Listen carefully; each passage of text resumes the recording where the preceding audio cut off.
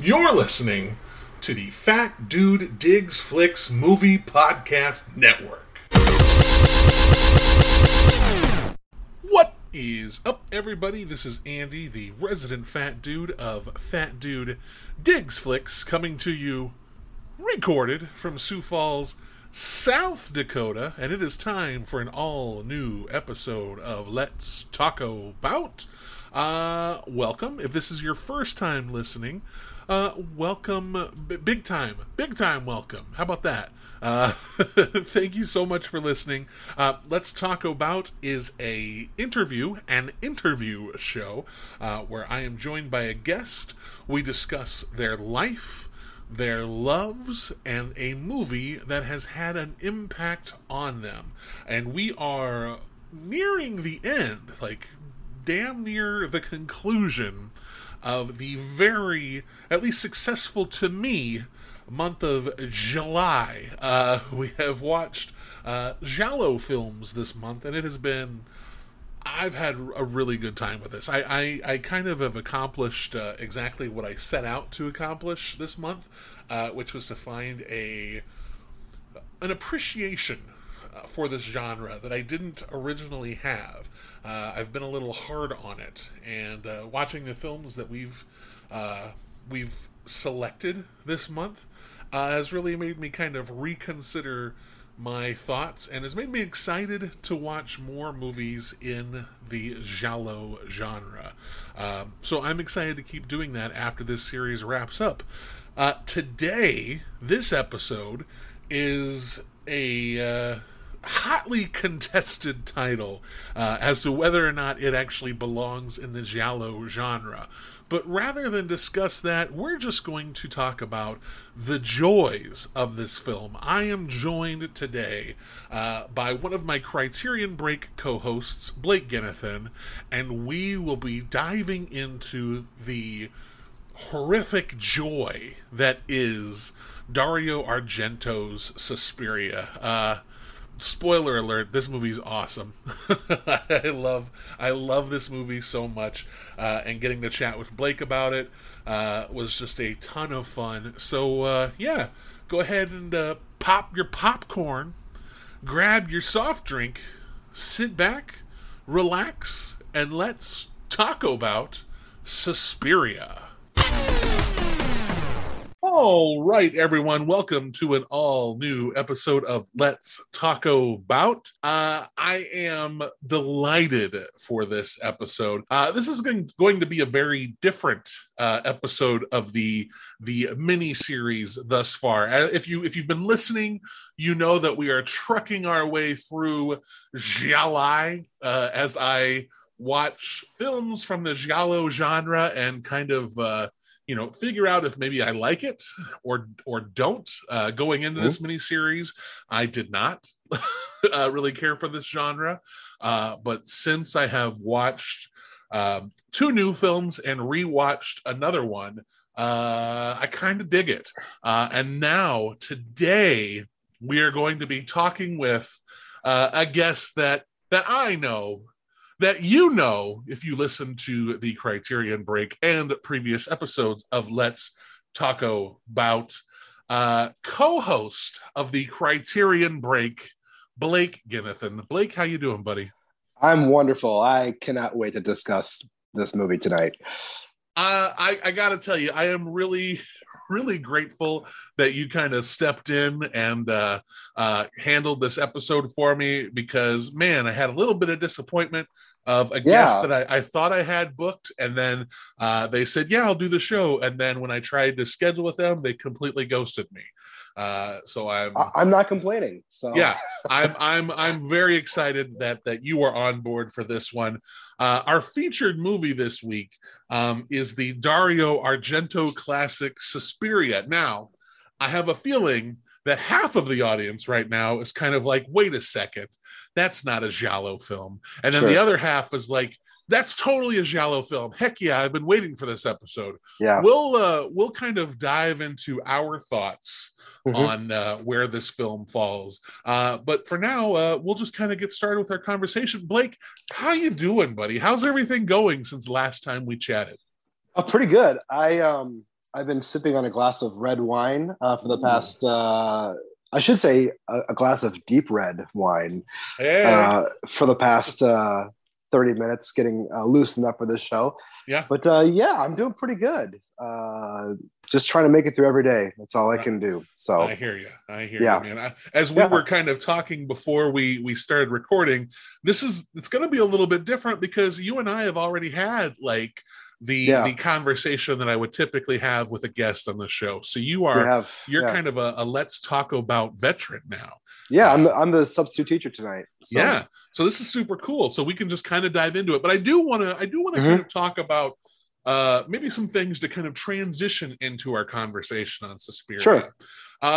You are a big time horror movie fan. Where did that start for you? Was that something that was kind of part of your childhood, or did you come to the horror genre like later in life? Where did this love for horror come from? Well, I didn't have it as a child because I was easily scared. Sure. I remember when I was very young, my dad brought a movie home, and it scared me so much that he had to shut it off. Like 30 minutes in. What's funny is I actually ended up renting the movie as an adult. I found out what movie it was, and I watched it, and it was the dumbest, cheesiest thing in the world. But when you're 5 or 6 years old and people are getting eaten alive by aliens, it's the worst thing in the world. But Terrifying. Just yeah, terrifying. my journey with horror movies like isn't like a straight path. It's sort of like in the night, and when I'm a child of, I was born in the 80s, but I came to my teenage years in the 90s, the mid 90s, and I really didn't like love horror movies. I watched a lot of movies, and some of them happened to be horror. And so like I remember watching movies like Ticks Mm-hmm. and Jack Frost, the Killer Snowman movie, Yeah. Hellraiser, just some random things in the Mouth of Madness.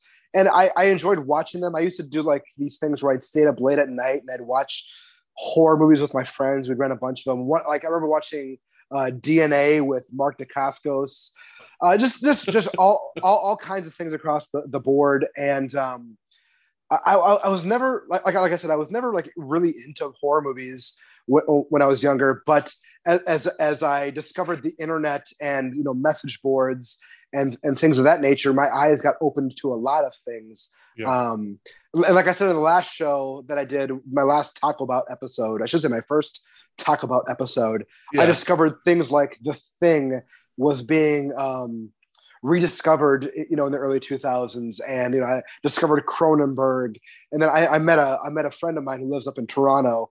He turned me on to like all kinds of stuff like Ringu and like Pulse, a lot of like Japanese horror movies and European horror movies, and that's kind of about the time that I discovered Suspiria was in my my junior or senior year of high school. And my actual birthday happens to be like 3 days before Halloween.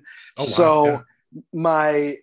in my like mid to late 20s, I started to do like these birthday things for myself where I would take off like 3 or 4 days of work and I would just watch horror movies all day, for 3 or 4 days. Yeah. Leading up to Halloween.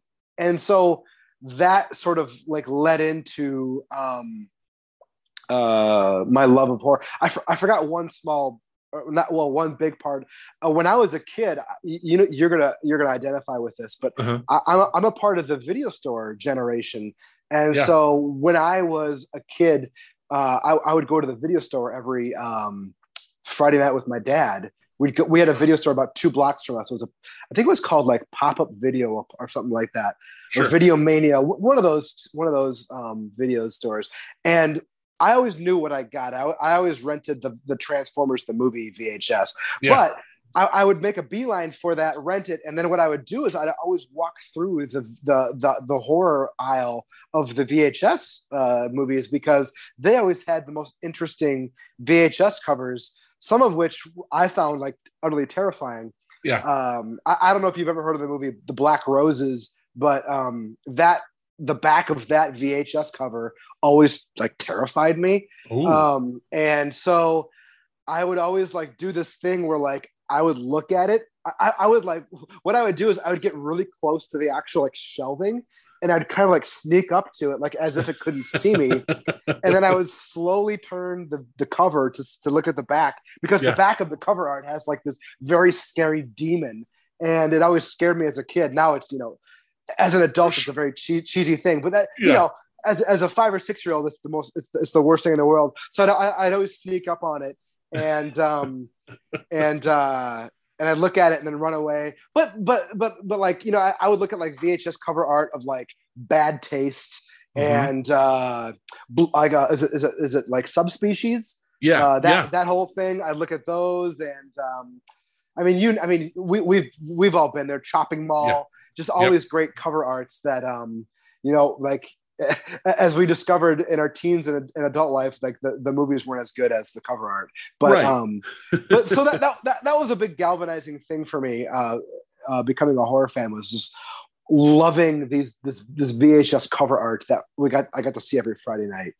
Well, and it was so the sneaking up on it is something I can completely relate to too, because it was like, in that era too, not only was it the video store cover art, but also like the grocery stores, at least the grocery stores that I went to, would carry magazines like Fangoria and Starlog. So it's like, you'd get this exposure to horror movies, but like deep down for me, especially, like I was too scared to check them out. Like, it was something that I was like, okay, well, I guess I'll wait for this to come on like USA or TNT sometime. Oh my gosh. And I can watch it through like my fingers. Oh my, we can go there too. I mean, I would watch Monster Vision with Joe Bob Briggs on Saturday nights. I would watch USA Up All Night. For like The Dentist or The Paperboy. Right. I mean, like that, like funny aside, I came across like this Instagram account that was talking about weird science from the 90s. And I completely forgot that was a TV series. And it brought back all these memories of like La Femme Nikita and Silk Stockings. And for people who are like, like Nicola from your last episode, like USA on Saturday nights was like the shit for genre stuff. So I sort of like feel bad for people who growing up in this era who didn't have that thing to like, like your parents are going to bed at 8 o'clock on a Saturday night, and like you just finished Walker Texas Ranger. Now you're gonna watch Monster Vision with Joe Bob Briggs. I mean, like what a childhood that was. Like it's different. It's so different now because like it's not worse. It's just different, right? I mean, it's because, and I think we've talked about this before. They're missing the flipping through channels, like that doesn't really exist anymore. I mean, you can, but it's not the same thing because a lot of those networks are now just playing their own like TV shows ad nauseum or reruns of syndicated reruns all the time. But at that time, there were specialized shows where it was like, they play these kind of cheesy straight to video movies, or sometimes they would play like, the franchises, Friday the 13th, Nightmare on Elm Street, because they didn't have that kind of like classic clout then that they do now. They were just kind of like, oh yeah, this is that fun thing. But now there's this kind of esteem that goes with those kind of horror franchises. But it was such a nice time. And when you watch it with Joe Bob Briggs on Monster Vision, it wasn't like televised as like this like stupid thing. Like there was like a love for it, and a like, hey, this is how it was made.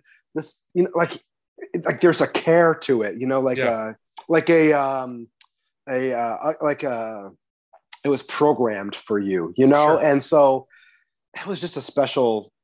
It was special. It's very special to me. I look back on it as a thing that like I'm so glad that I had in my childhood. It's like we said, it's different now, but not necessarily better. We had it better, we had it differently. But I feel very lucky that that was kind of the way that we had things, because it made discovering movies a lot easier. Or even like you said, walking through the video store, like just looking at cover art, that would be the way you would discover a movie. And now there's more research involved. Yeah. Back then, you couldn't just watch a trailer and see how a movie was. It was just like, all right, I'm guessing I'm just gonna grab this VHS that looks insane, and then you're either really disappointed or you had a good night. Yeah. What were there any movies that you like found yourself watching multiple times? Like, because I even being scared of stuff, were there ones that kept drawing you back? Where it's like, okay, I watched this, it was scary. Now I want to see it again and see if I'm less scared by it. Like as a kid? Yeah, I would say maybe kid, high school era. Okay, I mean high school era. I definitely rewatched more. I mean, this is gonna sound so cliche, but like it's the thing, like when Universal put out that collector's edition, like I don't know what 99 2000, that was like, oh, what's like the thing? Like, okay, I'll watch it, and I mean, like I watched the commentary on that. I watched the movie. I watched the making of, and I watched it again, and that was the big one that I rewatched the most. I can't remember what else I would rewatch. Sure. I mean, like maybe like Scanners or something. I mean, I don't know. Yeah, Prom Night. Yeah. It was which isn't good. No. but yeah, I think the thing was, and especially that DVD, the one with the gold like Universal thing on the top and bottom, collector's edition. You're like, oh yeah, I'm invested in this. And it was I didn't see that movie until I had turned high school age, or even I think it was even in my first collegiate go round was when I had seen that movie for the first time. But just incredible. And it's kind of world altering when you see something like absolutely. that. Go ahead. I'm sorry. I was just going to say, Bad Taste was another one that I would watch and show friends. Like, that's a great party movie. Where does it all change for you? Like, because I know you said that before, early on, you were kind of like, oh yeah, horror, I watch it. But where did it become not an obsession? Because I wouldn't say you're obsessed with horror. You're obsessed with movies in general. Right. But like, when did it become, where your appreciation for horror movies kind of changed? Yeah, it definitely came in my mid-20s when, I started to discover like, when I would do like these like all weekenders, when I would just watch horror movies for 3 or 4 days, and like for sure, like the message board that I used to post on when I was that age, just talking to like-minded people who like that was their life. They're just like that's all they cared about. Definitely like, and we'll get to it, but like seeing Suspiria was like this like life-altering moment where it was just like, oh, there's other stuff that exists around the world. And then it was like, oh, like and then you watch more movies, and then like your guest on Deep Red said the same thing, where it's like, oh, someone made this. Like this wasn't just like conjured up, and like it's like someone has a voice. And so then it was about watching like other Dario Argento movies, and then it's like, oh, like there's other Italian directors, I'm going to watch that. And then it was like, oh, well, John Carpenter made The Thing. Oh, he also made Halloween, and they, this was just about like being open to watching other things and then just finding them. And then it was a lot of like buying random, DVDs on eBay or I don't know if Amazon sold movies back then, but just going online and like going to Best Buy and seeing if they had the new Anchor Bay releases or whatever. But like, it was just sort of like when you find something that sort of like piques your interest, it's like, okay, I'm going to make a list of things that came out in this era or the same genre. And then it's just about just watching all of it. And like I said, I have a friend in Toronto who like also loves horror, kind of like me, like loves movies, like doesn't obsess over just horror movies, but loves the genre to where we're finding new things. And then it's like my life was movies, and I just spent all of my time like consuming movies and finding everything that was available. And like, it's like, oh, top 100 movies of the top horror movies of the 70s. Like, right down the ones I didn't see. Top horror movies of the 80s, right, the ones I didn't see. Yeah. 90s, and I just watched everything. And then it was like, oh, this guy made that movie. I like that. I'll go watch this. And then, it's just, I mean, you know how it is, Andy. Like you just like you consume everything you can get your hands on, and that's kind of what I did. It was sort of like, and then as a movie person, we're kind of like we're always like searching for that like that moment where we sit down by ourselves, watch and hope to watch a good movie. We're always searching for that next movie that does that for us. Yep. And so that was what it was about for me, was finding that next horror movie.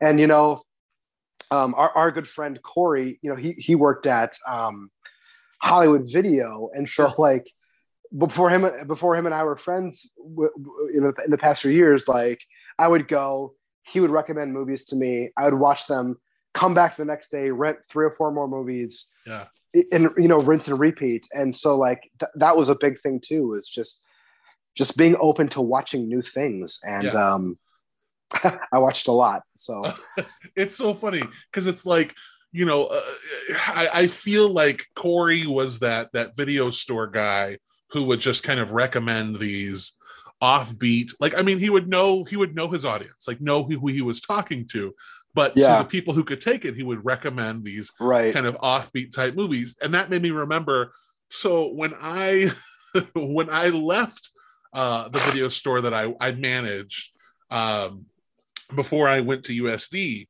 I was like, well, I want to have just a whole section of movies that I appreciate. Like I want Andy's Goodbye are these movies that I really love.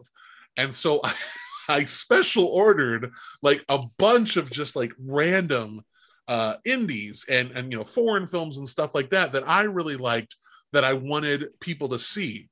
And like my thing had like the VHS version. I don't know if maybe the DVD had come out around then. But I think there was a version of Man Bites Dog there. Okay. And I ordered the DVD of Irreversible. You really went out swinging, didn't you? Oh yeah. I was like, because when it was a Blockbuster, when I worked at Blockbuster, there was no way that we could carry those titles. But then we switched over to an independent, like a more independent video store. And I was like, fuck yeah, I'm getting Irreversible. We're putting it in the store. And I don't know if anyone ever rented that movie, and I understand why. But I was like, I'm going to the people who know me will kind of be able to look at this shelf and say, oh yeah, okay, well, let's see what I'm willing to take some chances with. But the video store was one of those, like, I mean, it still is to this day my favorite job I've ever had, and I wish that video stores existed and they had like, I don't know, like respect to them and good benefits and good pay. Because I would love to have a video store. It'd be wonderful to like win the lottery. And then someone opens a video store and you're like, listen, I'm going to come here. You don't have to pay me. Right. But I want to work here. And, like, that's it. Yep. I will volunteer here one day a week at least. And let me just talk to people and recommend movies to them. Exactly. Yeah. The other thing you talked about in there was the kind of connecting the dots of like, well, this person made this movie. Well, what else did they make? There's this interesting moment where it's like, movies that I loved from my childhood that weren't even necessarily horror movies was like, I loved The Goonies growing up. I loved The Princess Bride growing up. I loved Big Trouble in Little China growing up. And like when you finally kind of put names to the people who made these movies, and then you go through and you're like, oh my gosh, the person who directed The Goonies also directed Superman the movie. The person who directed A Princess Bride also did like, When Harry Met Sally, and Big Trouble in Little China. We already talked about John Carpenter, but it's this interesting feeling of like being able to connect those dots, and just kind of your mind is just vastly expanded right away into this whole world of movies. And it helps that obsession just grow and grow and grow. I kind of want to just start diving into our movie. Okay. because I feel like we can talk a lot about this movie and go off on different tangents involved with this Okay. movie. Yeah. So let's go ahead and dive into our featured movie of the week, and that is Dario Argento's Suspiria. Well, what is it? I just wanted to talk to you about some of the things that have been happening here lately. It's useless to try and explain it to you. You wouldn't understand. It all seems so absurd, so fantastic. All I can do is get away from it as soon as possible. How come I never noticed that before?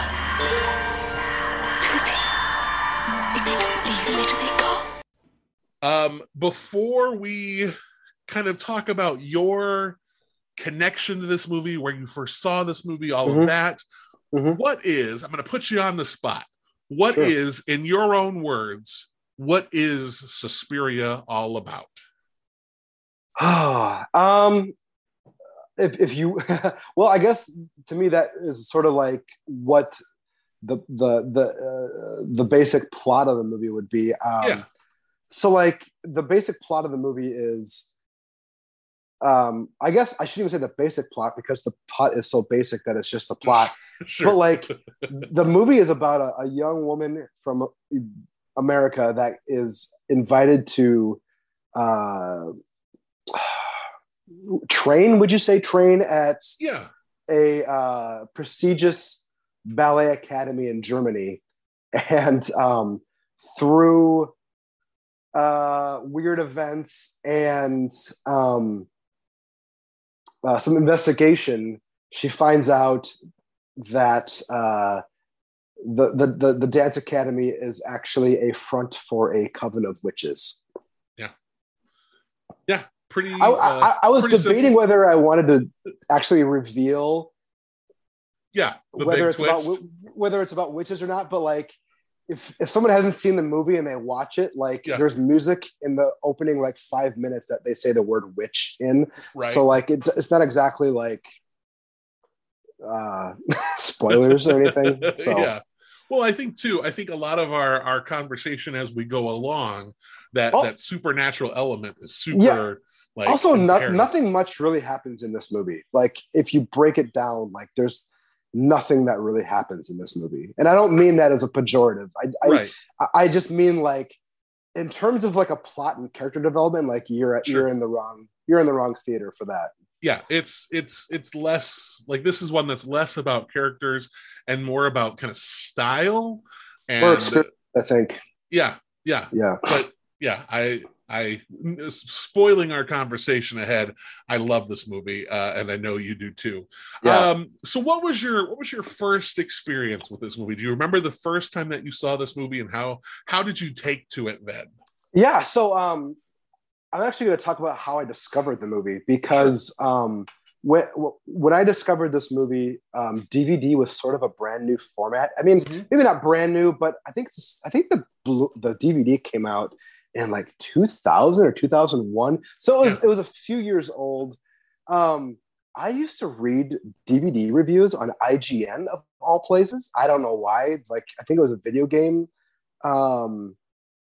website, but they did DVD reviews, and they used to like review movies based on the actual like quality of the movie, the audio presentation of the movie, the video presentation of the movie, or I should say the DVD, and then the content of the DVD, like how much extras there were.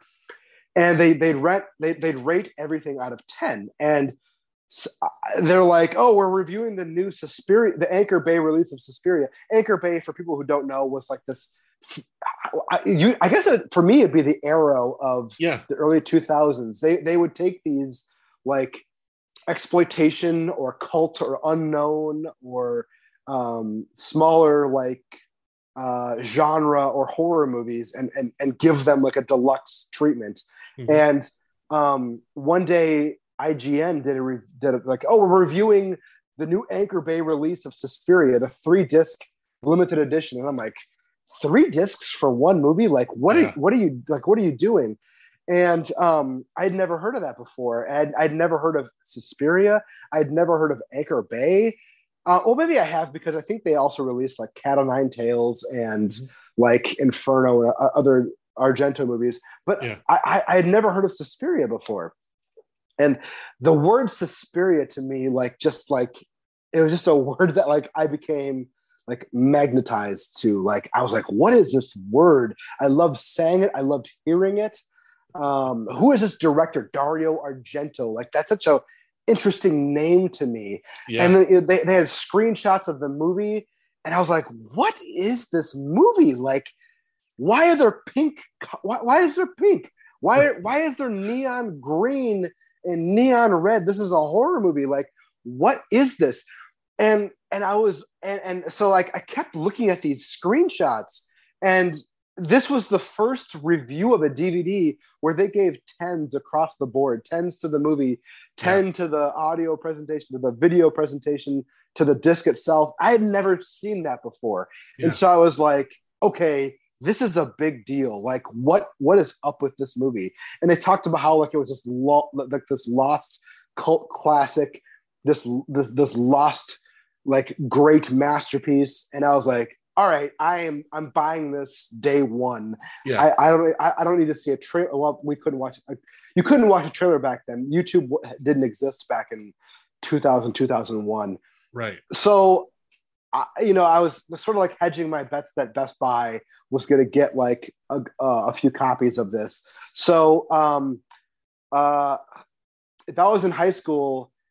I left on my lunch to go to Best Buy and see and to see if they had it, and they did. It was like I think it was like a $30 DVD, and I didn't hesitate, and I went home and watched it that night, and was just like blown away by what I was seeing.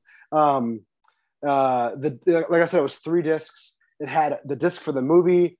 I had the disc for extra features, and then I had never seen this before. It had a disc for the soundtrack of the actual movie, and so I watched the movie, and I just could not believe what I was watching. And I don't quote me on this, but I think it was an uncut version of the movie as well. Sure. And so seeing a movie that was that graphic also was just blowing my mind. And Andy, as movie fans, and we want people to see this, and it was just something that I wanted my friends to see, my friends who were not in the movies, who knew I was, and so seeing Suspiria was a very, very, very big deal. I would say it was, in terms of like watching movies, it was a very transcendent and like life altering experience. I would say it's one of my favorite movies of all time. Like, if someone were to ask about my 5 favorite movies, this is not just my favorite horror movie. This is one of my favorite movies, period. Like, it's that monumental for me. I remember when this came out on DVD, because we did get a copy of this, that DVD. We got the 1 disc version. Right. They released, like, they had the 3 disc special edition. You're right. And they had the 1 disc. Yep. We got that. And I was like, I don't know what this movie is. Do I want to watch this? I don't know. I don't know if I want to watch it. And then I had no idea what the movie was. Like, I just knew off of the cover art, and it was the 1 disc version. That cover is very, very basic. It's like a neon blue face screaming, just very simple. And I was like, well, maybe I'll get around to watching that. And I think what had happened with it is that somebody rented it and they never brought it back. And I mean, I guess I can understand, because it was up to that point. It was very difficult to get their hands on. So, so I never had a chance to watch that. But I wish there would have been a way that I could have done a little bit of like, what is this movie? Just taking a chance on it then, because I didn't see this movie until just a few years ago for the first time. Wow! And like, I watched it at work. When I was working overnights, and I really enjoyed it. But like, when I rewatched it last week to kind of prepare for this episode, Yeah, I was blown away. Like, this movie is just incredible. Yeah, Like, yeah. it works on so many levels, and it's like, we'll kind of talk about this a little bit more as we go along. But I think the kills are so shocking, like, Yeah. just so they make you uncomfortable. And there's not, it's not, I mean, it's a bloody movie, but it's not like there's a lot of death. But there are the few death sequences that there are in this film are uncomfortable, but great. Yeah. Like, just great, Yeah. great, like, really beautiful sequences. So we can kind of talk about that as we go along. But yeah, I just think this is an excellent movie. What is it to you? Like, I guess maybe why does this movie kind of stand the test of time? Like, why is this such a genre classic, and not even a genre classic, because, as you said, this is one of your favorite movies of Right. just of movies in general. But what is it about this movie that makes it stand out in that upper echelon of movies? Yeah, it's just such a unique movie. There, even in Dario Argento's like catalog, it's such a unique experience. There's no movie like it. You know, like people talk about, like, oh, Giallo is defined by like these bright neon colors, and like that's just not true. Like, it's just not true. Yeah. Like this, like there's no other movie that exists like this. Like, even like you could make the argument that Inferno, sort of like which is like a semi sequel to it, it has like the same kind of tint to it, but like it doesn't have like this weird air to it, like this transcendent like filmmaking, and like it's such a hard movie to describe, even though like it's such an easy movie to describe. But like, there's just it's just like there's no movie like it. There's nothing else like that's ever been made. It's like Suspiria. Nothing. Like the combination of the weird music and the visuals, like there's nothing like it. And I think what's really interesting, I was thinking about this, is like, I think the weird case for Suspiria is that with horror fans, it's a classic. I still don't think it's a known classic movie amongst like people who want to watch like the every person who wants to watch a horror movie every year. Right. They're not gonna like, they're gonna watch Halloween, they're gonna watch Friday the 13th, they're gonna watch Nightmare on Elm Street, that Exorcist, Chainsaw Massacre, which that's fine. Those are great movies. But like for horror fans, Suspiria is on par with those movies. Yeah. And it still feels like people don't know about Suspiria. Yeah. And I feel like it's my job to let them know that this movie exists. It's funny. A friend of mine, like, he's not in the movies, and last year him and his wife, every year they watch something new. He's like, hey, I want to watch something, or we want to watch something. We don't know what to watch. Like, what's one movie you would instantly recommend people? And I didn't hesitate to recommend Suspiria. Sure. And they watched it, and they're just like, holy shit, dude. And I'm like, I know. Like, and so it's hard to say like how, like, what makes this movie stand the test of time, other than just like there's just no other movie like it. Yeah. Like, I've seen, I'm not bragging, but like I've seen almost 5,000 movies. Mm-hmm. There's nothing like Suspiria. There's nothing like it. Yeah. You know, and I think that's why it keeps hitting people, you know, like in this new light, like, oh my God, like there's this movie that looks and sounds like this. I've never seen anything like it before. I think a thing that really helps that is something that you touched upon, is that I think this is a movie that still really lends itself to be discovered by people. Right. I think that there are movies, it's like, you know, this is probably a bad analogy, but we live in a time where Marvel movies just dominate the stratosphere. Like they're everywhere.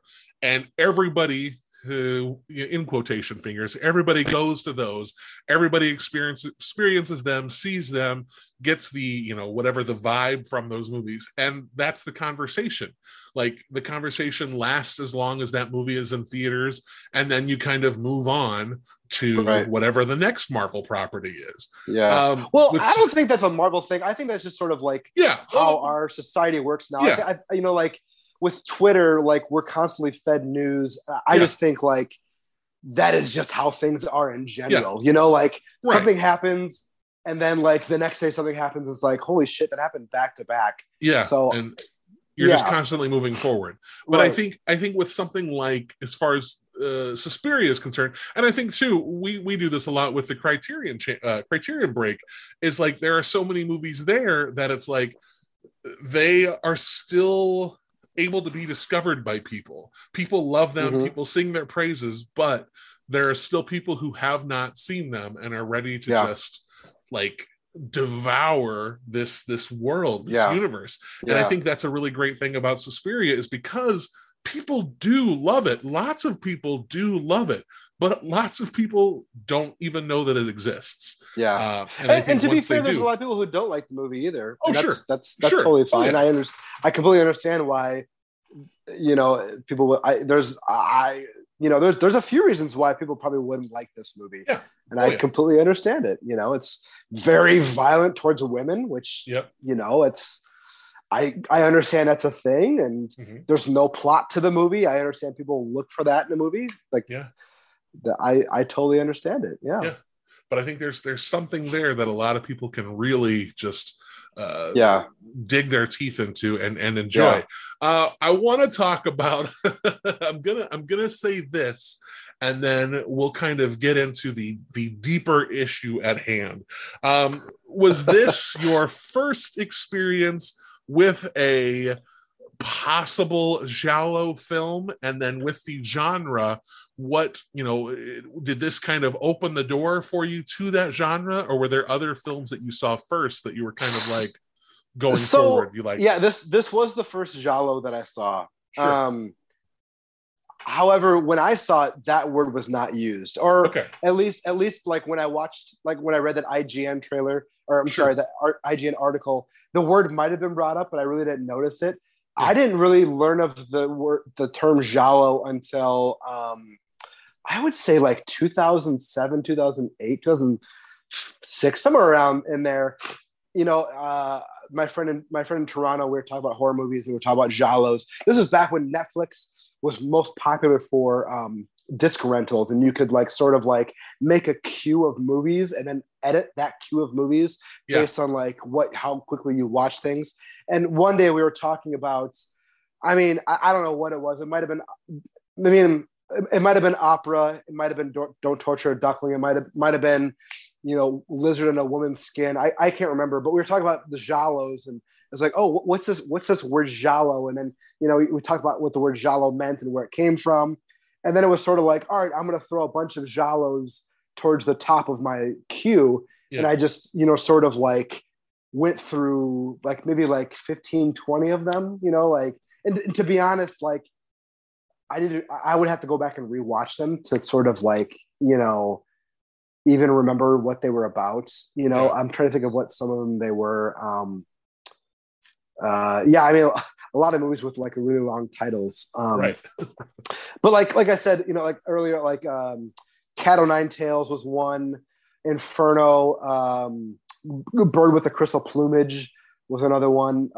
Opera by all these Dario Argento movies. Tenebrae, a lot of that stuff. A lot of the Fulci, a lot of the who's the other guy that Bava? Yes, Mario Bava, Bay of Blood, things like that. I watched a lot of that stuff. All in like the space of a month, I watched like 15, 20 giallos. Man.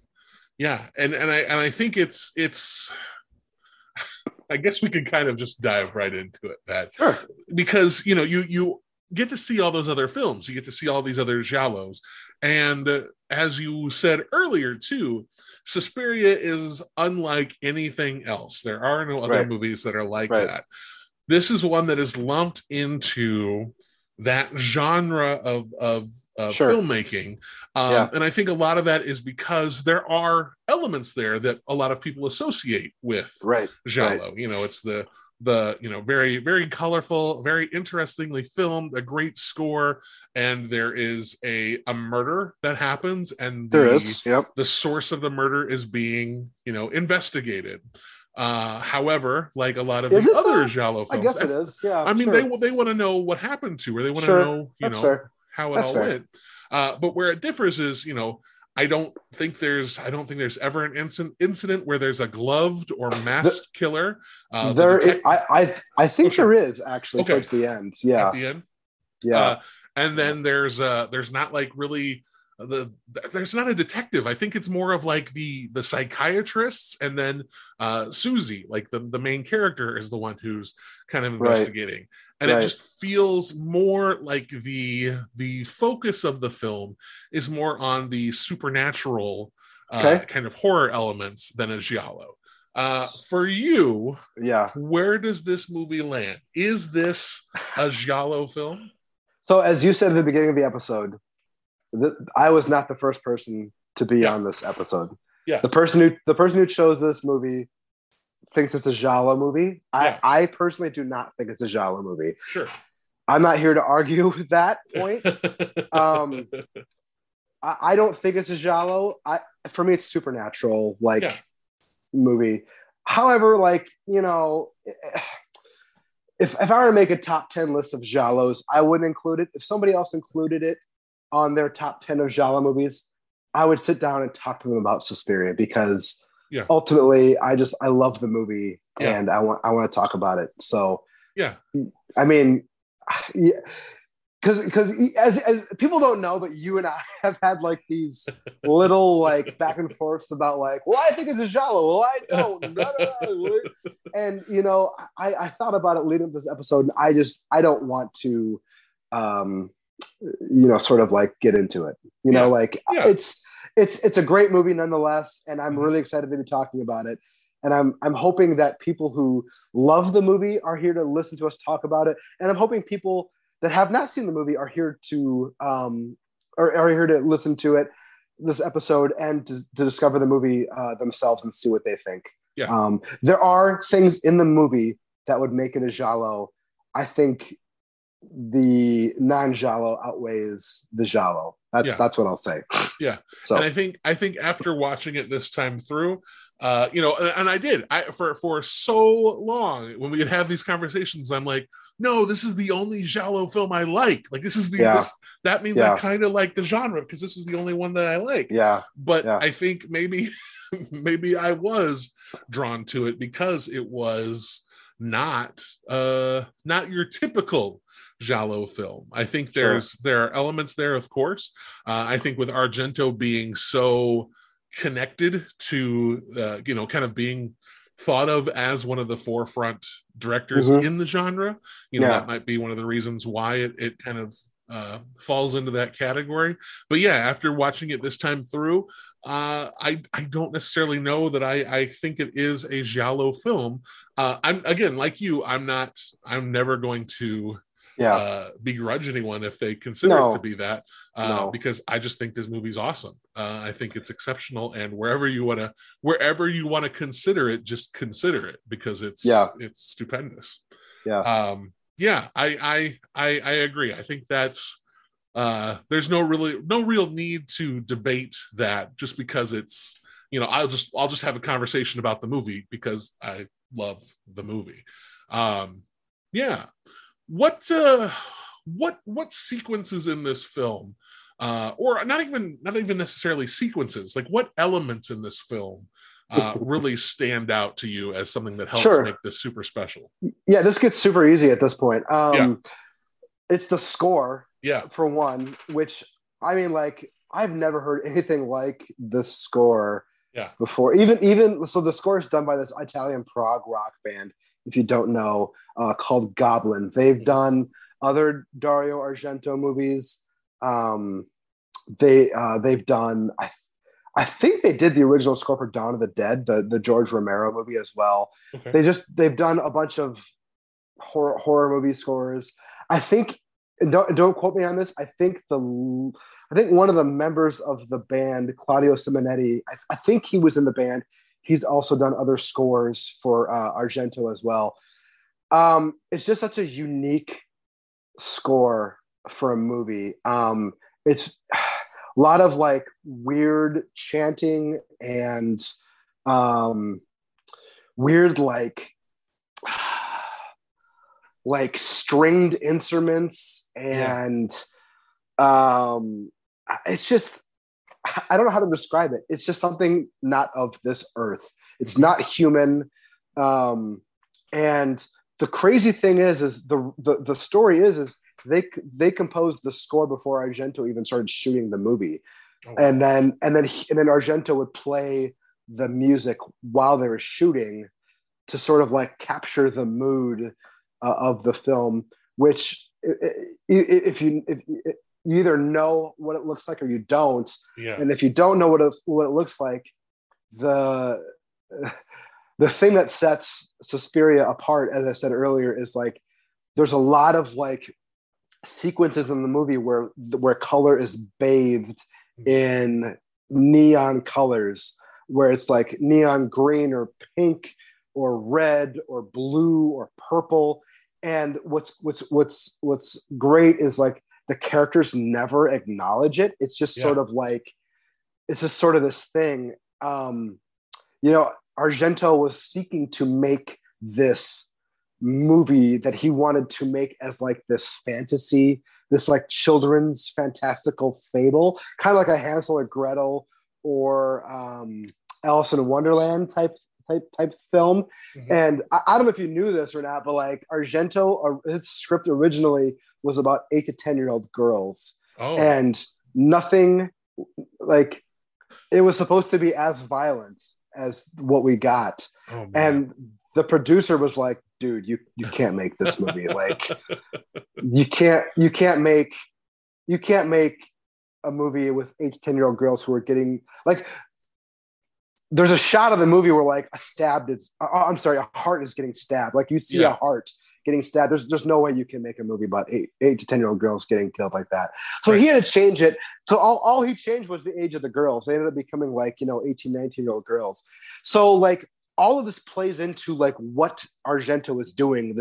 These colors, this weird music. It's all supposed to be like this fable or like this nightmarish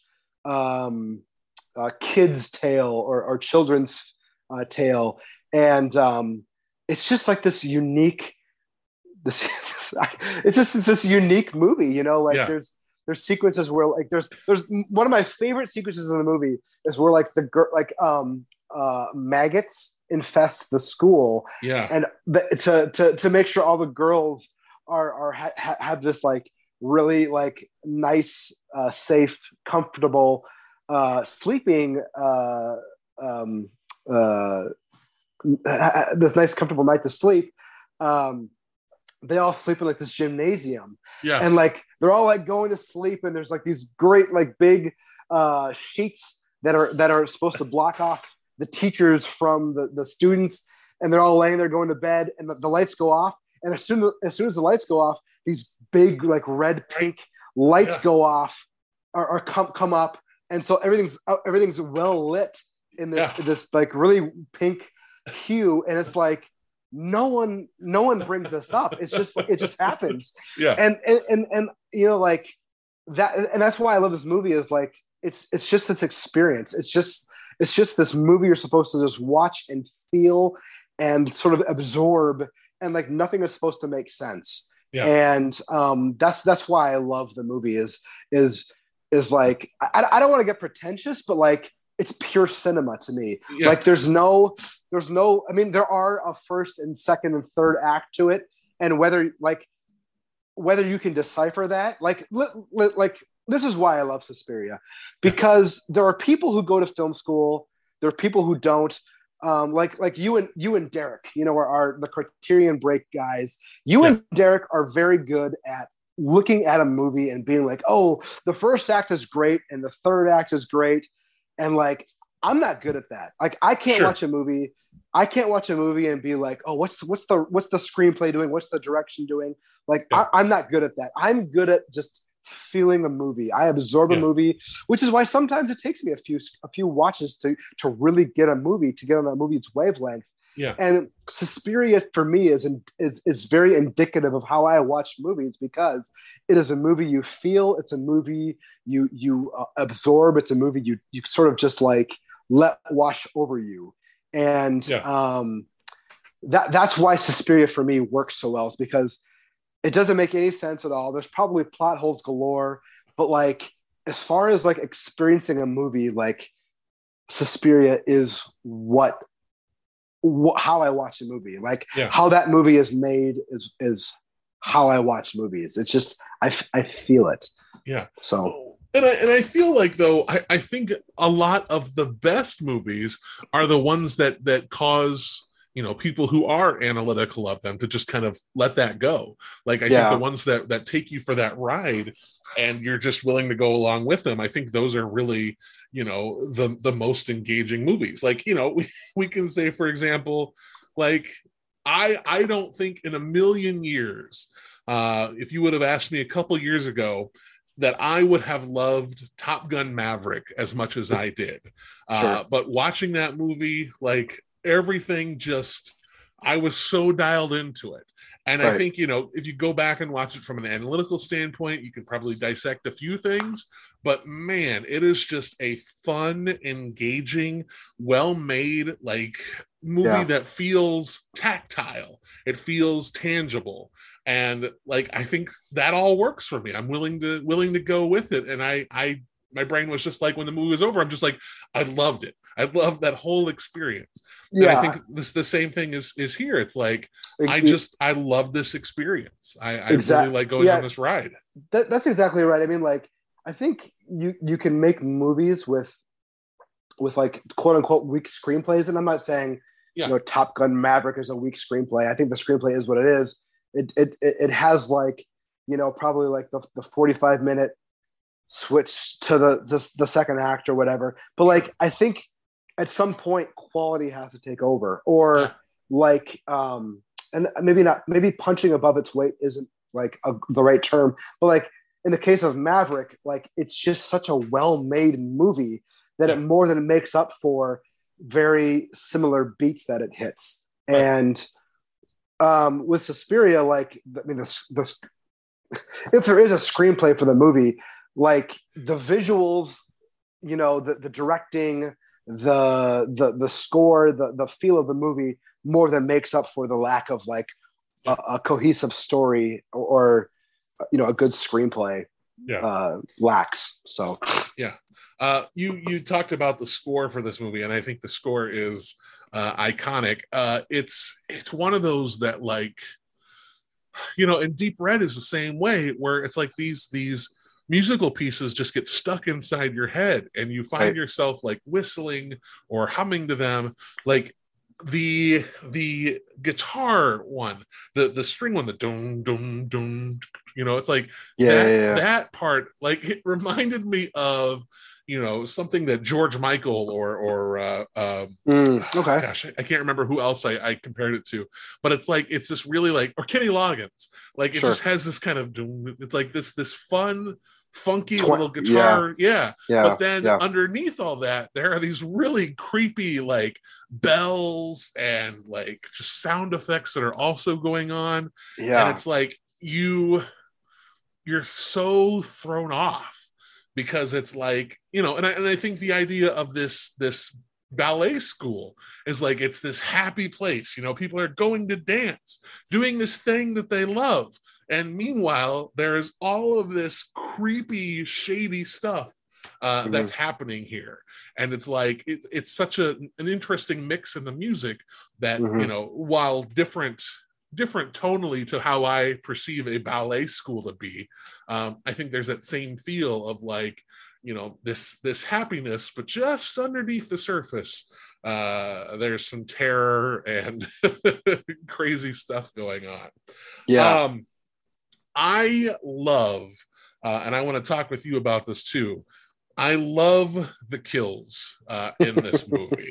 I think they are very creative and very scary. Yeah. I think it Yeah. opens with just a phenomenal like death, like that whole sequence. But in later on in the movie, when I believe the character's name is Sarah. Yep, the roommate. Yeah. Yeah, when she falls into the razor wire. Well, I think it's piano wire. Oh my god. Like just like falls into that and is getting herself all tangled up, and then just to finish her off, she gets her throat slit. Man, like just filmed so well, choreographed so well. Like it's shocking, and it's like it's never. I don't know if I would say necessarily that it's a surprise. I think you kind of see these things coming. Although in that first death, the little bonus death caught me off guard this time because I had forgotten that not only does the first girl die, but then her friend gets killed too. What are your, I guess, what are your thoughts on these deaths, Blake? Since I just went ahead and talked about them as much as I could, how do you feel about them? This is going to sound really terrible, but I sort of agree with Dario Argento. It's sort of like I love watching beautiful women die. You know, like it's like you know, like this. It's all so well made, you know, like right. I mean, these women die in such. And I listen.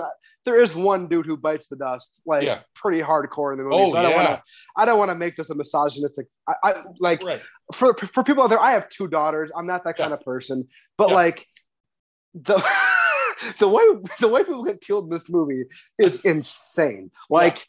I don't want to ruin too much for people who haven't seen it. One person falls through glass. She gets hung after getting her heart stabbed. Mm-hmm. Another woman dies with some of that glass falling into her face. Yeah. One guy gets his neck bitten out by a German Shepherd. Yeah. As you said earlier, another woman gets her throat slit. I mean, it's all very grotesque and disgusting, but like it's so much fun to watch because just the way these the composition of these sequences are so incredible. Like I really hope that the majority of the people that are listening to this have not seen this movie because they're going to go watch something truly incredible. Like the opening sequence and it's not just like this woman getting, you know, stabbed to death by this fiend that you actually never find out what it even is. Yeah. It's just like, it's the whole thing where like, Susie Banyan, the main character, is arriving at the school. It's in the middle of a thunderstorm. This girl pops out of the door of this school screaming something. We can't make it out. She runs through the forest that's just lit up really weird. And there's this really terrifying music with like these like witch chants happening. And then like she goes to this apartment that has like the craziest production design. Like no building looks like this in the world. Like it just doesn't exist, you know? Yeah. And there's like this, the stained glass skylight that like I guarantee does not exist in any reality. Yeah. And then like she goes in this apartment that's lit up with these neon blues and pink colors. And then like this weird orchestral like guitar starts. I mean, like, it's just so much fun to watch. Yeah. And then, you know, the whole sequence that you talked about earlier with the girl getting her throat slit, like, you didn't even mention that, like, it's 10 minutes of this girl being chased to the school. And like that whole sequence, Andy, starts with her and Susie in this room where Susie's in this bed and like the light is on. And the camera slowly like moves up to this light bulb and the light goes out and this green hue hits the room. And then all of a sudden, like the room is lit up with green neon and she escapes. And then like this music is following her through this weird, excuse me, this weird building that the layout makes no sense. It's almost like that house in Winchester where like they built it to not make sense. Yeah. And this thing you never see is following her through these rooms that like you're almost like these rooms only exist to be in this movie. Like these rooms don't exist and like they don't make sense in terms of why they make sense, like in terms of like why you would make a room like this. Yeah. In terms of like storage or layout or like just this being in this room, they make no sense. Yeah. And it's all a part of this elaborate scheme to make you just feel really uncomfortable and make you experience this nightmare. So, I mean, like the violence is one thing and it's very grotesque, but like it's how Argento gets you there. Yeah. And these very uncomfortable sequences with filmmaking and music and sound design. It's how you get there is the fun. You know, it's not the violence against women. It's just how you get there. That it's just so unique. I mean, other Argento movies. Well, I shouldn't say that. Some other Argento movies work the same way, but like not like this. You know. Yeah. Yeah. I'm curious of if you were to kind of pick out. I don't want to go there just yet. I want to talk about Jessica Harper first. Yeah. I think she's great in this movie. I think it's not a movie that really like demands much as far as character work goes. Right. But I think for her presence, and that might just be because I like her. Like her, she has this 1, 2, 3 punch for me in my head of like doing this movie, doing Phantom of the Paradise, and then doing the Rocky Horror sequel, Shock Treatment. Like, and these are 3 movies that really, like, I mean, Suspiria is great. But I think she's just she's like the chess piece in the movie. She's kind of being moved around, not having a lot to do. And I think with the other 2 movies, they're not great movies. I think Phantom of the Paradise definitely has its things, and I love it. Like, I love that movie so much. Yeah. And Shock Treatment is terrible, but I love it. I love that stupid movie.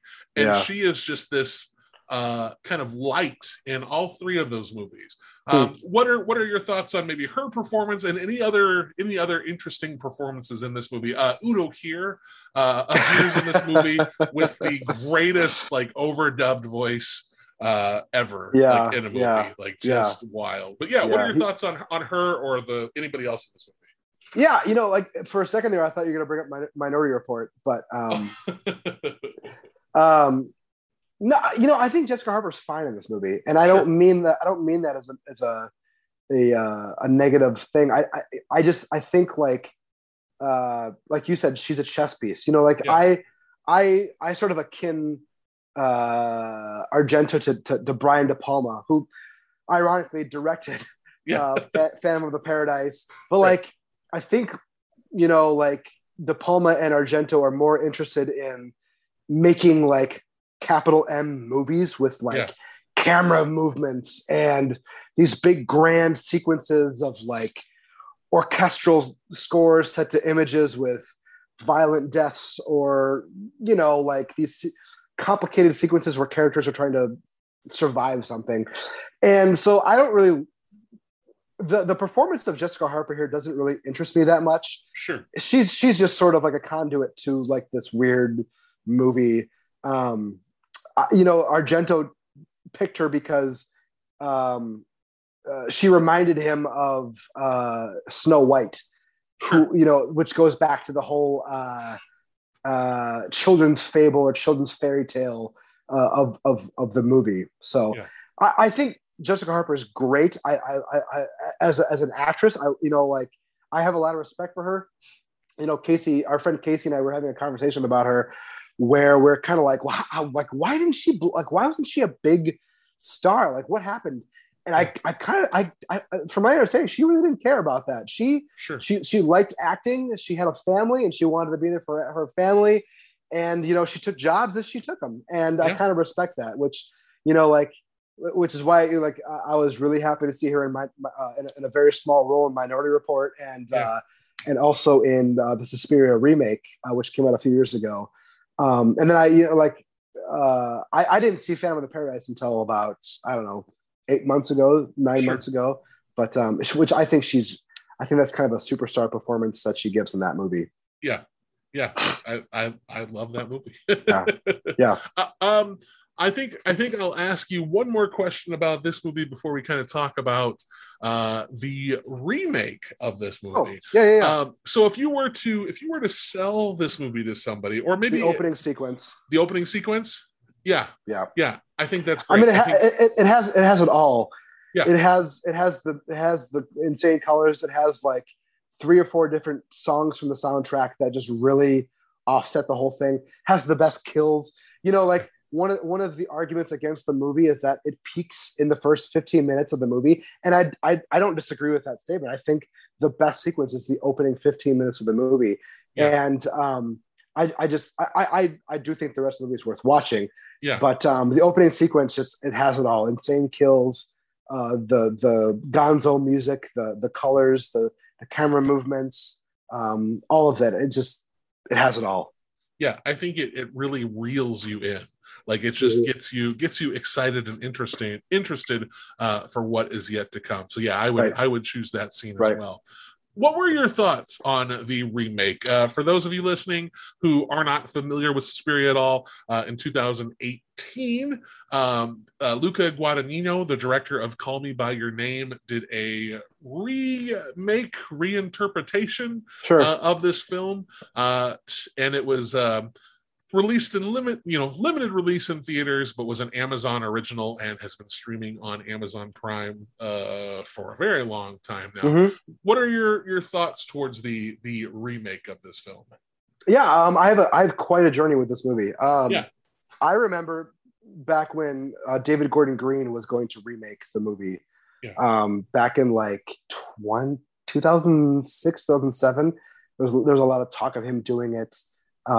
Which is so funny because now he's done the Halloween thing and now he's doing the Exorcist sequel or whatever the hell that is. But I'm sure you're really excited about that. I wish I were. Like, I'm interested, but my heart is like, I don't know if I'm ready for this. Yeah. So I was very excited for it. Very curious what was going to happen. So for people who don't know, David Gordon Green, I think had written a screenplay of a remake, and was planning on having someone doing it and was going to direct, and then it sort of got stalled. I think he wanted Natalie Portman to make the movie, and then Darren Aronofsky ended up making Black Swan, which is very much inspired by Suspiria. In fact, if you go back and watch some of the old TV spots for the movie, Aronofsky uses the Suspiria score in the TV spots. So when Black Swan came out, and garnered all those Academy Award nominations, and I think it won a few as well, that sort of put the kibosh on it. However, Luca Guadagnino, as you had said, was very fascinated by the movie and wanted to remake it. And, my journey with Luca Guadagnino was, I came in with, he made a movie with Tilda Swinton called I Am Love. Yeah. And I thought I think that might've been like my favorite movie of that year, or my second favorite. I loved that movie. And he made another one after A Bigger Splash. I'm a huge fan of that movie as well. Okay. I love Call Me by Your Name. Tremendous. So I was pretty hyped for this movie. Yeah. And in fact, I remember being like super pissed because at Call Me by Your Name because he had shot it. He had shot Suspiria like right after Call Me by Your Name, and like Call Me by Your Name came out and like got all this buzz. He had to like leave production to go like promote the movie because it was such a big thing. And I remember just being super fucking pissed because I was like, I want to see the Suspiria remake. Yeah. And I remember like my friend in Toronto, we kept talking about this, like, what's he going to do? Like, how is he going to like remake this? and it's it's gonna be really weird to have all these colors, and then he's like, well, actually, he's not gonna do the colors. Did you end up watching the remake at all? Oh yeah. I've seen it before, and then I was rewatching it. And I didn't get it finished the second time around, but I know the ending of it. Okay, so yeah, you know where I'm going with this. The final sequence does have like very vibrant red tint to it. However, it's sort of like a different implication in what's happening in the movie. Yeah. So when I saw the Suspiria remake, I was sort of like, I was sort of like, oh, so this exists now. Yeah.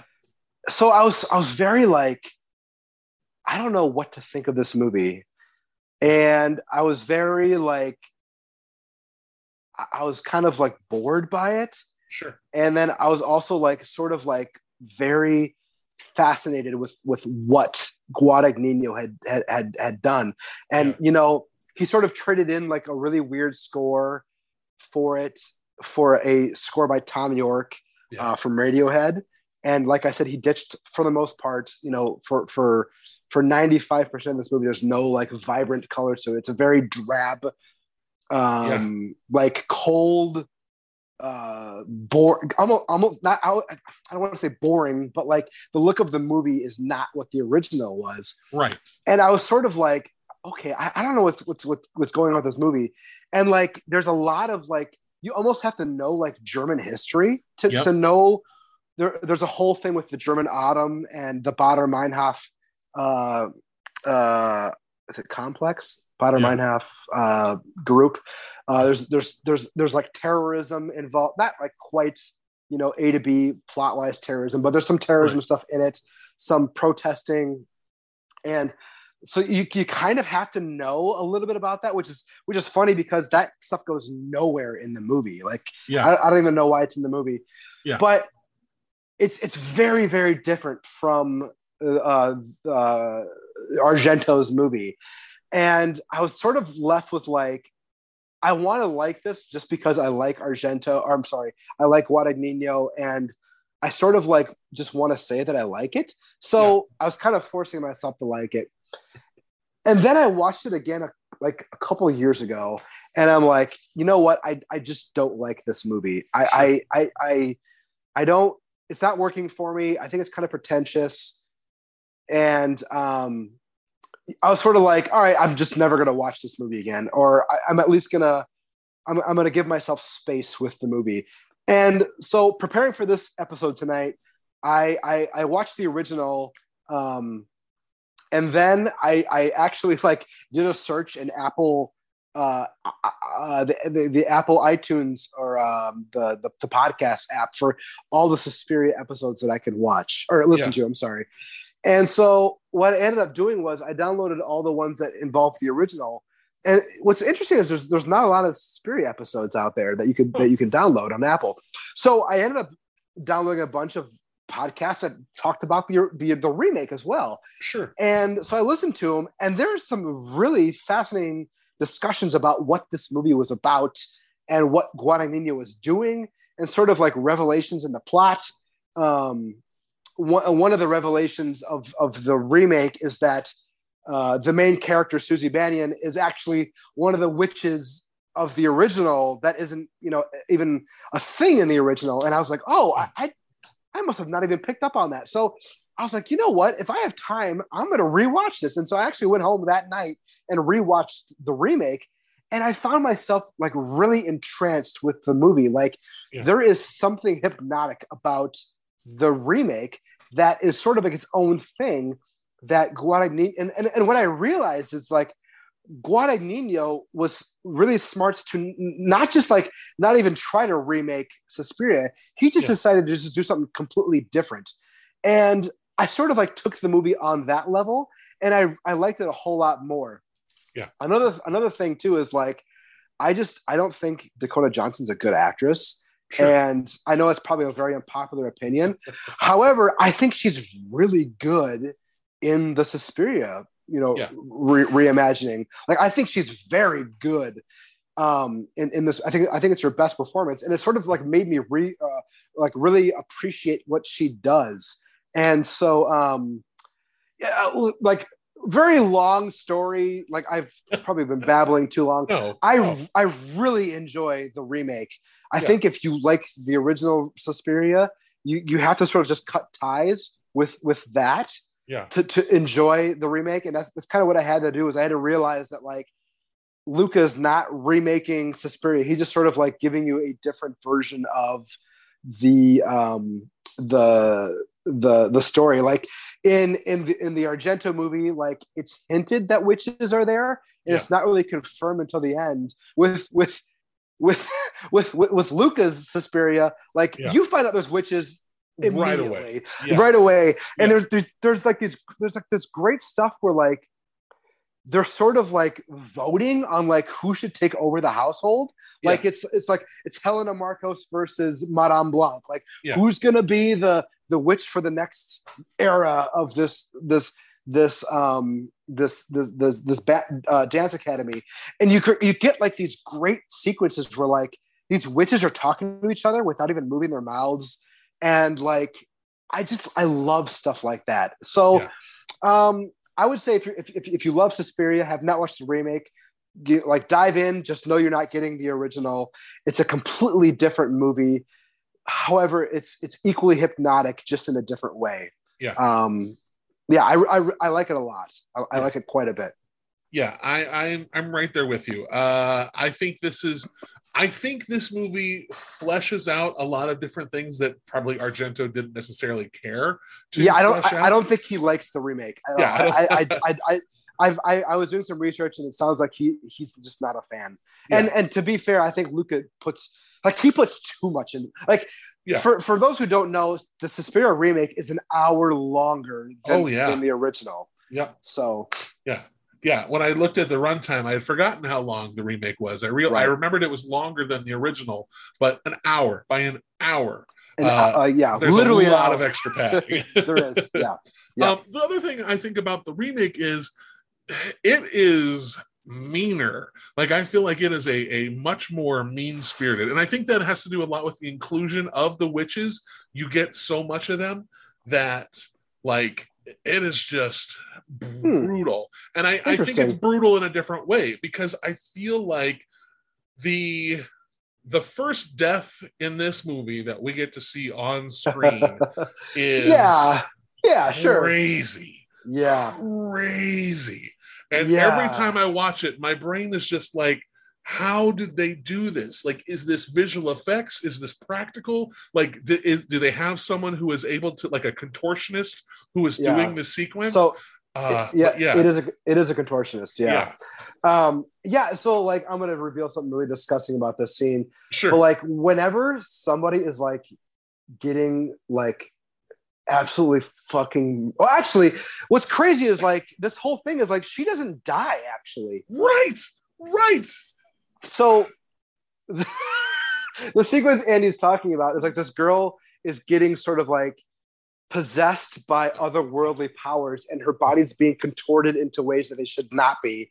And the thing that makes me feel so sorry for this girl, this is gonna sound really disgusting, is she starts peeing herself. It's she has such little control over her body. She starts urinating, and then she doesn't even die. And then the witches come in and have these giant like sickles, these giant hooks, and they all hook her in different various parts of her body, and they pick her up and haul her off. Carry her out. It's very gruesome. I'm not on board with it being a more of what did you say, violent movie or more meaner? Yeah, I'm not convinced on that part, but nope. I don't disagree with you, like, per se, you know, like it's a very, very, it's a mean movie, you know? Yeah. What I like about the movie is this one is more like female centric. Yes. There's only two, well, so here's like, how much do we want to reveal about who plays what in this movie? But like, there's technically only like two male characters in this movie, like maybe three characters. Yeah. Like, Tilda Swinton is in this movie in multiple ways. I'm not gonna ruin Sure.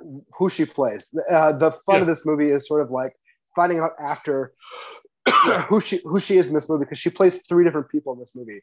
Yeah. But like what I like about the remake is that it sort of kind of flips the idea of Argento's movie being sort of like misogynist in a way. Yeah. And it sort of gives power to women. Like a lot of women have their own what's the word I'm looking for? They have their own like vocation, they have their own power. Like they determine what happens to them in this movie, and that's inherently different than the original, which women are just brutally murdered by men. And I sort of enjoyed that about the remake, where Luca. I mean, women get fucked up in this movie, but like it's by women, Yeah. And I kind of want to avoid what happens in this movie, because it's pretty wild what happens in the last 20 minutes. But I sort of love that aspect of that, where like Tilda Swinton has this power as Madame Blanc, the head of the school, and then like you sort of like Dakota Johnson walks into the movie, and there's something off about her, but like when her twist or reveal comes in at the end, you're like, oh my God, like the real power of the movie showed up, and there's so much great stuff with that in the movie. And I really like that about this movie, and I feel like the Suspiria remake for me might be like a biannual or every 3 or 4 year watch for me, because I really enjoyed this last viewing of the movie. And it is a different beast entirely, but I think it's very much worth watching. I think it was in my, like, the year that it came out, it was somewhere in my top 25 for the movies of the year. I remember that. I really enjoyed it because I just thought it was brutal, and I did. I liked the shift from when it becomes so I guess plain and ordinary, the way that it's filmed, like color wise, like it's just a natural palette, to when everything shifts and everything goes to hell. Like really, really great. And when we say like boring and plain, we don't mean like I certainly don't think the movie is boring. There is like this weird. The one thing I'll give the remake is that there is a weird like aura that just hangs over everything. That it never leaves the movie. It's just like this feeling you can't describe, that like things just don't feel right. And like all the credit goes to Luca, who just like creates some sort of like this weird feeling in the movie that you just can't put your finger on, and it never leaves for 2.5 hours, and it's just something else. Wild. These are Suspirias. These are the Suspiria films.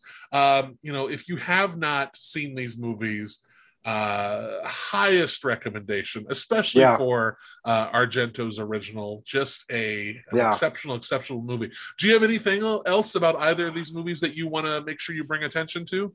I mean, I don't want to deter people from not watching the movie. I gotta say, like, watch the movie. I want to go back to the original now. The remake I don't think needs a big screen, or like you can watch it at home. The original, like, do your best to watch it on the biggest screen as possible. Watch it with like the best audio presentation you can. I've had a home theater, not a home theater. I have a surround sound system in my home, and like I have the 4K release of the movie, and like I watch it as loud as I can when I can, because that is just the best way to experience it. I was so lucky to see it on the big screen a few years ago. The 4K restoration that came out. Like, just do yourself a favor, and like if you can't possibly do it, just watch the movie. But if you can, like, watch it on the biggest screen you can, because it's big screen. It's big screen cinema. It's pure cinema. Capital M movie. Like this is just meant to be seen on a giant screen. I can't stress that enough. Just do yourself a favor. Yeah. Great movie. Incredible. I had won the special edition, the Synapse special edition Blu-ray a few years ago. Yeah. I was really excited about that. And then they released the 4K. And I was like, I feel like I need to own the 4K version. And it is just looks beautiful. Sounds incredible. Like just great stuff. So if you're a fan of the movie and you don't own the 4K Blu-ray, I would say pick that up because it's great. Or, see this movie on the big screen if that opportunity ever presents itself to you. I know that absolutely. If I ever get that chance, if there's ever a theater in South Dakota that decides to screen Suspiria, I will be there. Wonderful movie. I've definitely made my voice known on that front. But Awesome movie. Blake, I can't really ask you the Fat Five. You've done it already. The only thing I can think of is I don't know if I did the taco question yet. We haven't done taco stuff. So let's do that. Let me ask you just that one question. If you were to craft for me your perfect taco, how would you make that taco? Well, as I revealed to you in our private chat, I'm a basic bitch when it comes to tacos. Sure. I don't like hard shell. Sorry. Okay. I know that's your rating. So I guess I lean more towards like a burrito, if anything. So soft shell. I love ground beef. I love some ground beef, like some taco mix in there. Yeah. Lots of shredded cheese. I'm a big cheese person. Yeah. Lettuce, tomato, diced onion, guacamole, gobs and gobs of sour cream. Sure. What's that? Pico. I love pico. Yeah. Man. Just like I'm more of like I need to get this made so I can eat it than like fine tuning it to make it into the Suspiria of burritos. It just needs to be. It just needs to be made. I just want to eat this burrito. Yeah. let me get some sauce. Yeah. Honestly, like what I love doing now is sort of like doing the same thing, except I take a bunch of like nacho chips and crunch them up onto a plate, and then just sort of like mix it all together and eat it as if I was like a starving human being.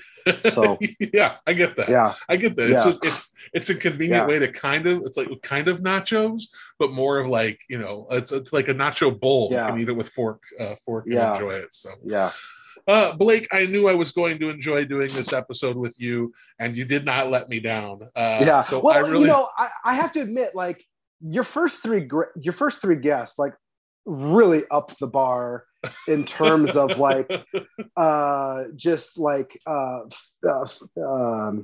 enthusiasm and knowledge, and so I have to thank them for like just making sure that I came with my guns blazing, and the bar was set very high very early, and it did not it just continued, so I had to bring it. So I hope I lived up to them. Absolutely, in every capacity. I feel very lucky for the 4 people I've gotten to chat with so far. Blake, before we end, I have to say I'm not going to allow any slander on Tenebrae on this podcast. So to people who don't think Tenebrae is a masterpiece and is not a worthy Argento, like we need to talk, because Tenebrae is not as good as Suspiria, but as far as Giallo is concerned, I think it's probably the masterpiece everyone's looking for. So I'll leave it at that. I'm not calling anybody out personally, but you know who you are. The funny thing is, Tenebrae fucking rules. That's all I wanted to say. The funny thing is, so, I think that I said that I had seen it and didn't love it.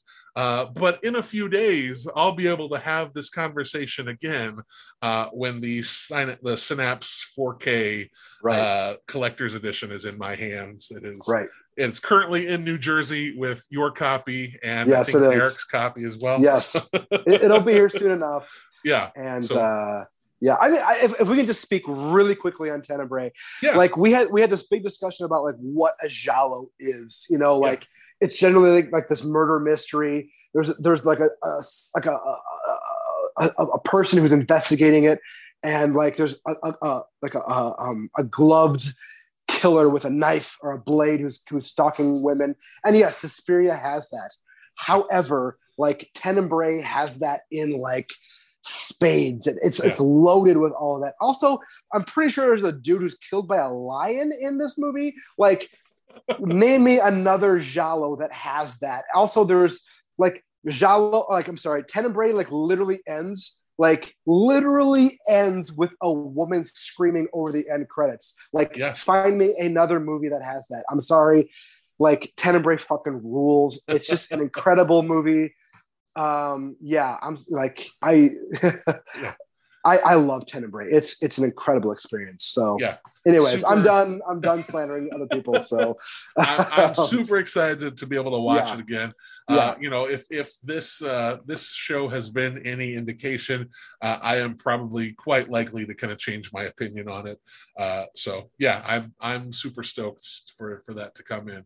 But like, where can people find you online so that they can interact with you if they so choose? Yeah, you can find me at 3 different places. One where you can't really interact with me is just on your other podcast, The Criterion Break, where we break down movies in the Criterion Collection, Criterion Channel. We have 1 episode left of our Bergman miniseries that we've been kind of working on all year. That's been wonderful. If you love art house movies like we do, and sort of like want the push to watch more art house movies, like we also need the Criterion Break is your one-stop shop. I can't wait to hopefully talk about Cure someday, which just got announced today. Super stoked about that. But you can find me on there with you and Derek. I love doing that show. The other 2 places you can find me on are Instagram. What's my name? I think it's Blake G5150. I don't do a lot of movie stuff on there. I more or less just like whenever I watch a movie, I post the picture of the poster on my stories for Instagram. And then other related like movie stuff I'll do on there. I generally don't do much on there with movies. If you want to follow me on Letterboxd, you can. I review every movie I watch. My name is The Real John G. And any person who follows me, I follow them back. No questions asked. So I'm always trying to like be a better like reviewer or writer on my thoughts of movies with that. And so Letterboxd is where I put all that. Blake, like I said, this has been a real treat, and I know that I'll get to chat with you again soon. Looking forward to it. Awesome. Thanks for talking about Suspiria with me, buddy. Anytime. Again, a huge thank you to Blake Ginithan for joining me to chat about this movie. I know Blake loved it. I was really happy that he was able to join me for this conversation, and it was fun to just talk about like loving a movie.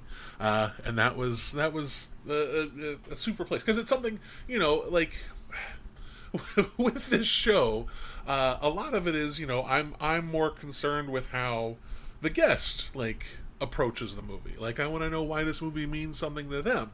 But it is nice too when the guest, like, well, in this instance, Blake didn't really choose to do this, but I know that Blake loved this movie, and I do too, so that we were able to have the conversation so like openly and just full of love for this movie. It was just a ton of fun to chat with Blake. So I hope you enjoyed the episode as well. And that is going to do it for this week's episode. Please, you can find Fat Dude Digs Flicks on Facebook, Instagram, Twitter, Letterboxd, TikTok. Just give a search for Fat Dude Digs Flicks and you will find me there. Also, subscribe to this podcast, like this podcast, rate and review this podcast, share this podcast with your friends. I love doing this podcast, and the one thing that would make it just put that icing on top of this cake would be to get more listeners, and the best way to do that is with your help. So please, if you know people that would enjoy hearing somebody talk about movies and just, getting to know new people, recommend this podcast to them. I'm going to keep doing this no matter what until it, gets tiring or, I don't know, I just completely lose my enjoyment for it. So that'll be, quite a ways off in the future. But again, I always would like to have more people that would listen. So please share this podcast with your friends. And definitely, if you have Apple Podcasts, Spotify, Stitcher, anywhere where they have reviews, please leave a rating and a review for this show, because that will help get this out to people as well. If you have any questions, comments, concerns, recommendations, or if you would like to be a guest on this show, please send an email to fatdudedigsflicks@gmail.com. I am always looking for new people to talk to, different movies to watch. I just want to have a conversation with you. So please, if you'd like to, send an email to fatdudedigsflicks@gmail.com. If you're on Facebook, subscribe to the South Dakota Film Community group and page. There are always awesome conversations going on there where we talk about movies, and it's nice to kind of have a community of people in South Dakota, because even though this podcast branches out, I know I have listeners elsewhere. A lot of you are in the South Dakota area, so please join that group and join in the chat. I think that's it. I think I'm done. So we will wrap up Jalai next week, right here.